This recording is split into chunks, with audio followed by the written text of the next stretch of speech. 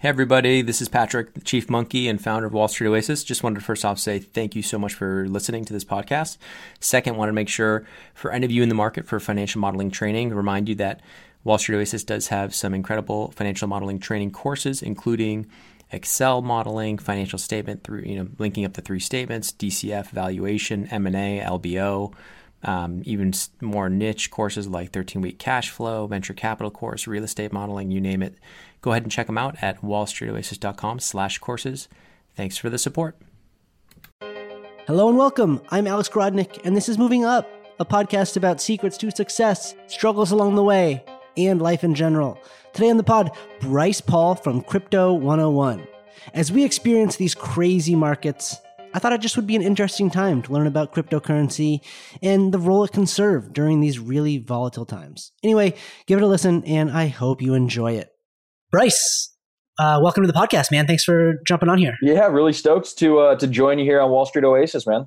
Yeah, you're a crypto guy, Bitcoin guy, and it's somewhat feeling like end of days here right now. So I imagine you're probably pretty in demand. Yeah, from crypto is definitely in an interesting spot right now. I like to think of it as a make it or break it spot for crypto, but really Bitcoin more specifically. Bitcoin, I'm not sure if your listeners are familiar with it or how familiar they are with it, but it was really created in the heart of the darkness of the depths of the financial crisis, right, in 2008. Really its white paper was 2008, and then its software was implemented in January 3rd, 2009. And ever since then, the economy has been reinflating, and Bitcoin has been, inflating with it. But we are now at the cusp of another, economic failure, a systematic economic failure. And Bitcoin here has never been necessarily, facing another catastrophe like it has right now. And so really it's a make it or break it point to say, hey, this is what you were built for. If you don't die, it'll continue to survive. But if you do die, that's it. That's the end of the road for you. And, I'm thinking that Bitcoin has a really good shot at surviving. We fell 50% in one day, essentially in 2 days, a couple weeks ago. But we found a floor. Around, we're stabilizing around $6,500. There's still an active liquid market. And I think after this whole, economic slowdown really, speeds up, I should say, I think Bitcoin's gonna have a really nice run because fundamentally there's different variables that are affecting the supply and demand of traditional assets. And there's different variables that than what affect the supply and demand of Bitcoin, right? And so the real reason that everything in the economy is slowing down and asset prices are falling is because people are being forced to stay home from work, businesses are shutting down, nobody's allowed to travel, and so that's a lot of stagnation in the economy. And if you think of money as kind of the blood of a society, the blood is standing still, and you're getting all sorts of different economic infections that are going to have long and lasting effects. That's why we see the VIX so high and sustained so high, because nobody knows how to quantify forward risk. Nobody knows how they're exposed or how long they're these positions are going to be underwater and when companies are going to start making money again. And with Bitcoin, like we have always been quite tightly correlated to risk on assets like the S&P 500, et cetera, and still are. But the variables that are affecting Bitcoin's price are just completely different in the long run. I mean, you have a different monetary policy, different inflation schedule, and it's really interesting time. So yeah, all that to say, I'm really excited that Bitcoin hasn't gone to zero, and every day that it doesn't go to zero, I think we have a better chance of surviving into the long run. It's something called the Lindy effect, where the longer a technology survives, the more likely it is to survive into the future. So I'm pretty excited about where we're at. Cool. So yeah, I guess, on a fundamental level, Bitcoin and cryptocurrencies were designed, you said, during 2008 crisis as something that's decentralized from the government, and it can be a store of value that's not tied to regular currency. It's tied to governments. But in a crisis like we're going through now, everything kind of becomes correlated, like even gold and treasury bills, like Bitcoin, everything's just going down where correlations kind of all go to one. And that can happen during a crisis, but over time, like crypto, Bitcoin should be negatively correlated to like the broader markets, right? Right. And that's a great point that you brought up.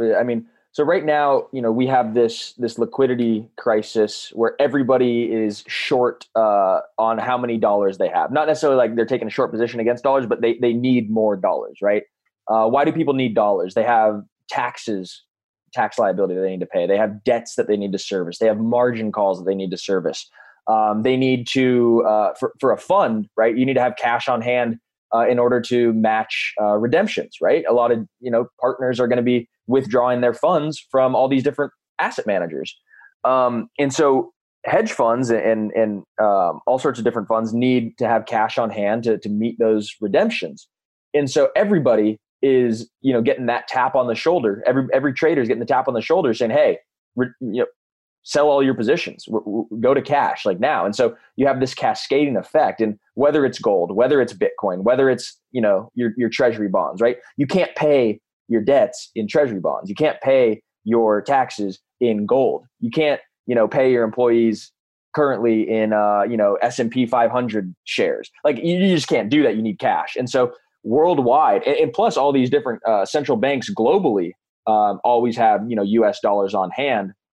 And they need more in order to pay their debts as well that are denominated in the US dollar. So we really have this entire, cluster craziness that's going on right now where, again, we saw, like you said, the correlations between, all these risk on assets are pretty high, and even correlations are rising with risk off assets. But,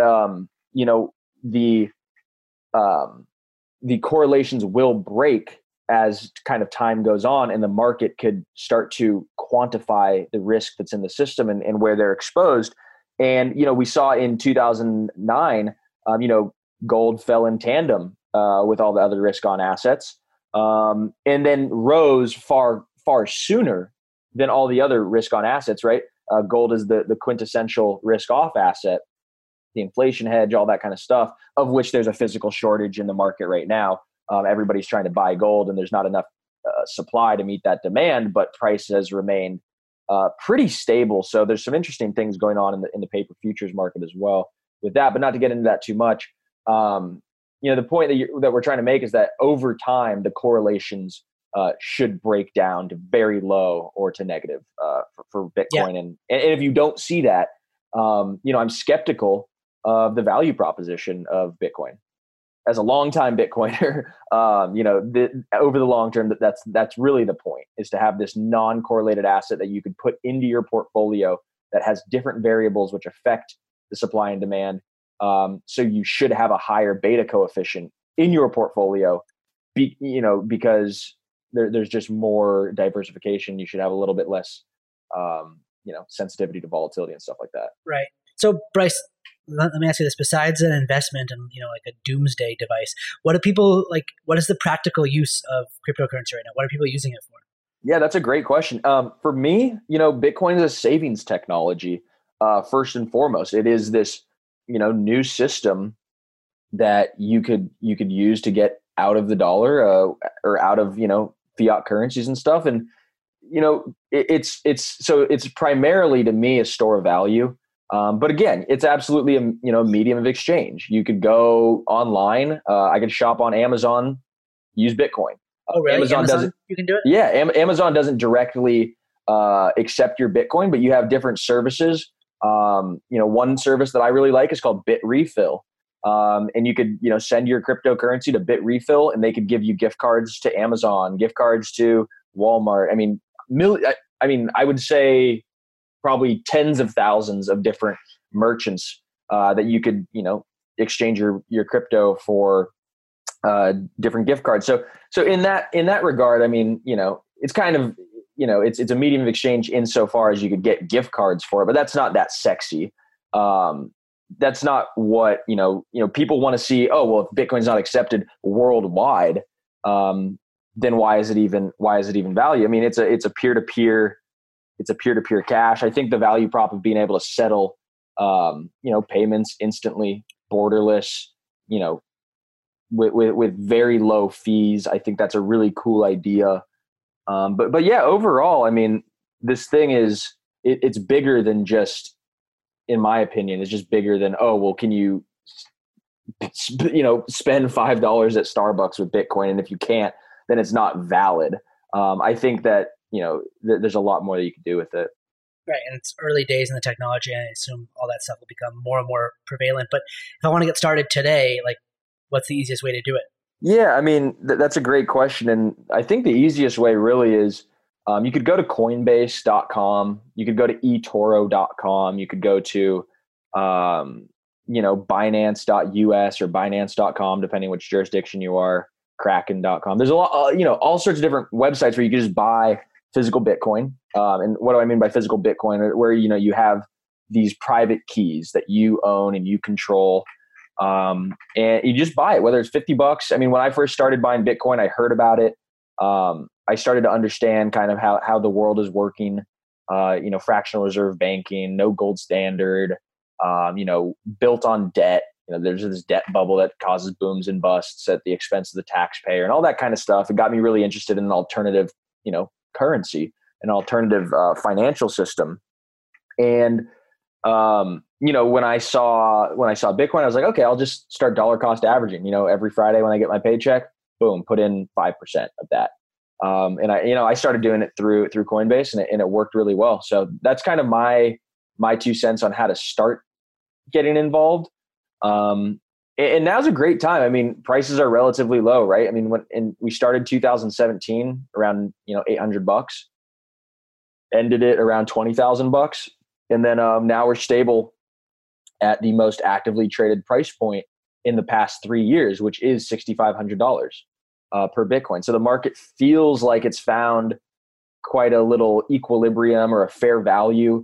We've gotten massive sell pressure that the market has absorbed from all the panic with the coronavirus.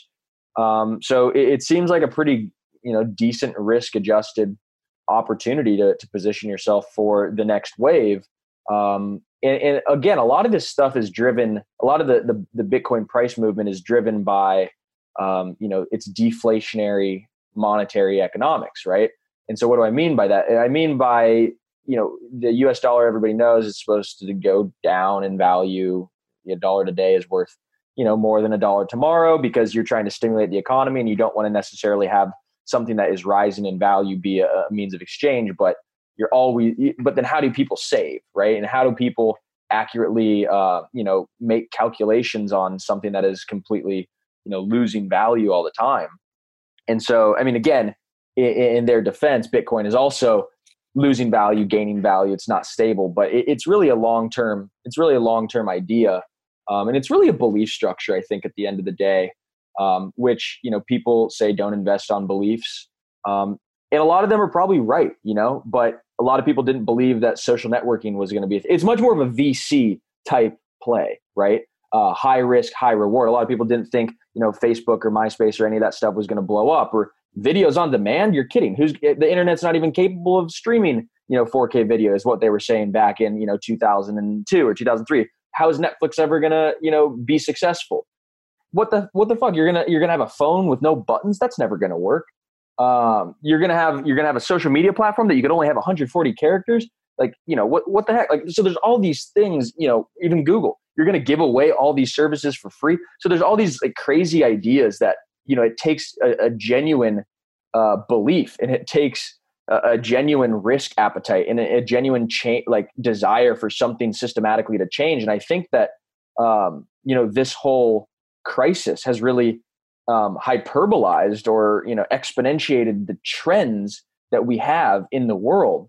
And what do I mean by that? I mean, the White House actually put out a report that says, the growth in telemedicine has fundamentally, 5x'd this year and is going to be, this event, fundamentally changed the growth curve of all of these digital industries, whether it's Zoom, and digital, video messaging, because people are realizing they can work from home and they don't need to go to work anymore. And these trends are not just going to go back to how they were in the normal. People are going to see how easy fully digital systems are, like telemedicine, like digital conferencing, all that kind of stuff. And I think that people are also going to wake up to the idea that, hey, what the heck?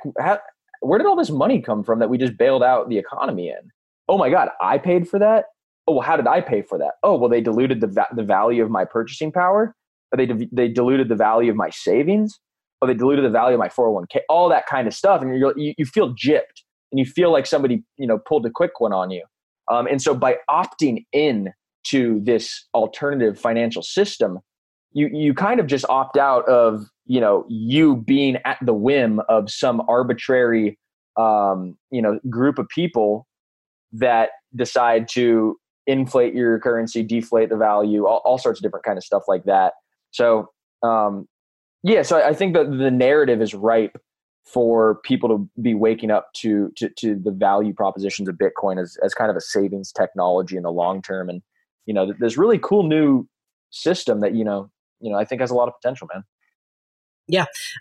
Well, Bryce, it's super interesting hearing you talk about all this stuff. I'll get you out of here on the last question to my favorite topic of entrepreneurship. So you started investing in Bitcoin. You're obviously a huge proponent of the currency and the asset class, but you've gone beyond that now. That you've made this your career, your life. I'd love to hear about that. Oh yeah, cool, awesome. I started out as a media guy. Went to school for media studies. Started working at a consulting firm, doing some licensing and acquisitions of media content for a TV network. And one day our CEO comes to us and he's like, "Hey, who's heard of Bitcoin? Who's heard of blockchain?" And I kind of look around, nobody's raising their hand. I honestly, this is early 2016. I hadn't really heard of it either. I was like, "Yeah, I heard of Bitcoin, but I have no idea why you're asking us. No clue." And he goes, "Well, there's this new trend called blockchain, and I think distributed systems are going to bring some disruption to the media business, and you're going to have a lot more transparency in the media business in regards to numbers and analytics." And he goes, "There's a lot of talk about blockchain affecting the media industry." So I was like, "Okay, cool, interesting." So I had to do a report on it, and I started looking at a bunch of different systems that were starting to be built. Some were basic attention token, Ethereum, which was what basic attention token is built on. Steam was another project that I was looking at a lot. Lino Network, a lot of these different video or content platforms. And from there, I went to go work at a company called XYO, and I ran the business development arm there. And it was another blockchain based company that was doing all sorts of really cool analytics and stuff that were on the blockchain to keep everything really transparent and accessible and open. It's all about open data, right? Open, shareable, secure data is kind of the whole mantra behind blockchain. And from there took a leap of faith. Crypto 101 podcast has been around since June of 2017. We've amassed over 6 million views in downloads since then. We've had just a really, really fun time. But again, you take a big risk, right? Starting a podcast and starting a business, writing a book, all that kind of stuff around this, technology that is very new. It's mildly proven. I just like to think, I'm just doing what I believe in, and I think that it's an awesome alternative system, and I'm a big alternative guy. I think there's a lot of really cool opportunities. I think people always have the right to a choice at the end of the day, and I think Bitcoin and cryptocurrency at the end of the day just gives you a choice. You don't have a choice where you were born, or you don't have a choice really what money you could use either. considering, if you're an American, you're born in America, you have to use the US dollar to do all that kind of stuff. But what if I want to, send money to my friend in, whatever, Australia? It's hard to just get him, a wire overnight or all that kind of stuff. So I think Bitcoin just has a really cool use case there as well. But yeah, so did the podcast and wrote the book, and I do a lot of online summits as well. So we have the Crypto Hedge Fund Summit coming up June 25th and June 26th. So you can go to cryptohedgefundsummit.com. And it's all free. It's online. And you could basically get all sorts of different insights from over 30 hedge fund managers that focus more or less on crypto specifically. And we'll have all sorts of different market insights that people are going to be sharing, and all sorts of different, thoughts on the future, where we've come from, where we're at, what's the future of crypto. So if that stuff interests your audience, I highly encourage them to go to cryptohedgefundsummit.com to check that out. That's going to be really exciting. Cool. I love it. Bryce, this has been super interesting hearing all this. Thanks so much for coming on and doing it. Yeah, my pleasure, man. Look forward to talking to you soon. Yeah, talk soon, man. See ya. Later. Thanks for listening today. If you like Moving Up, the best way you can support us is by telling your friends, helping us grow. Thanks.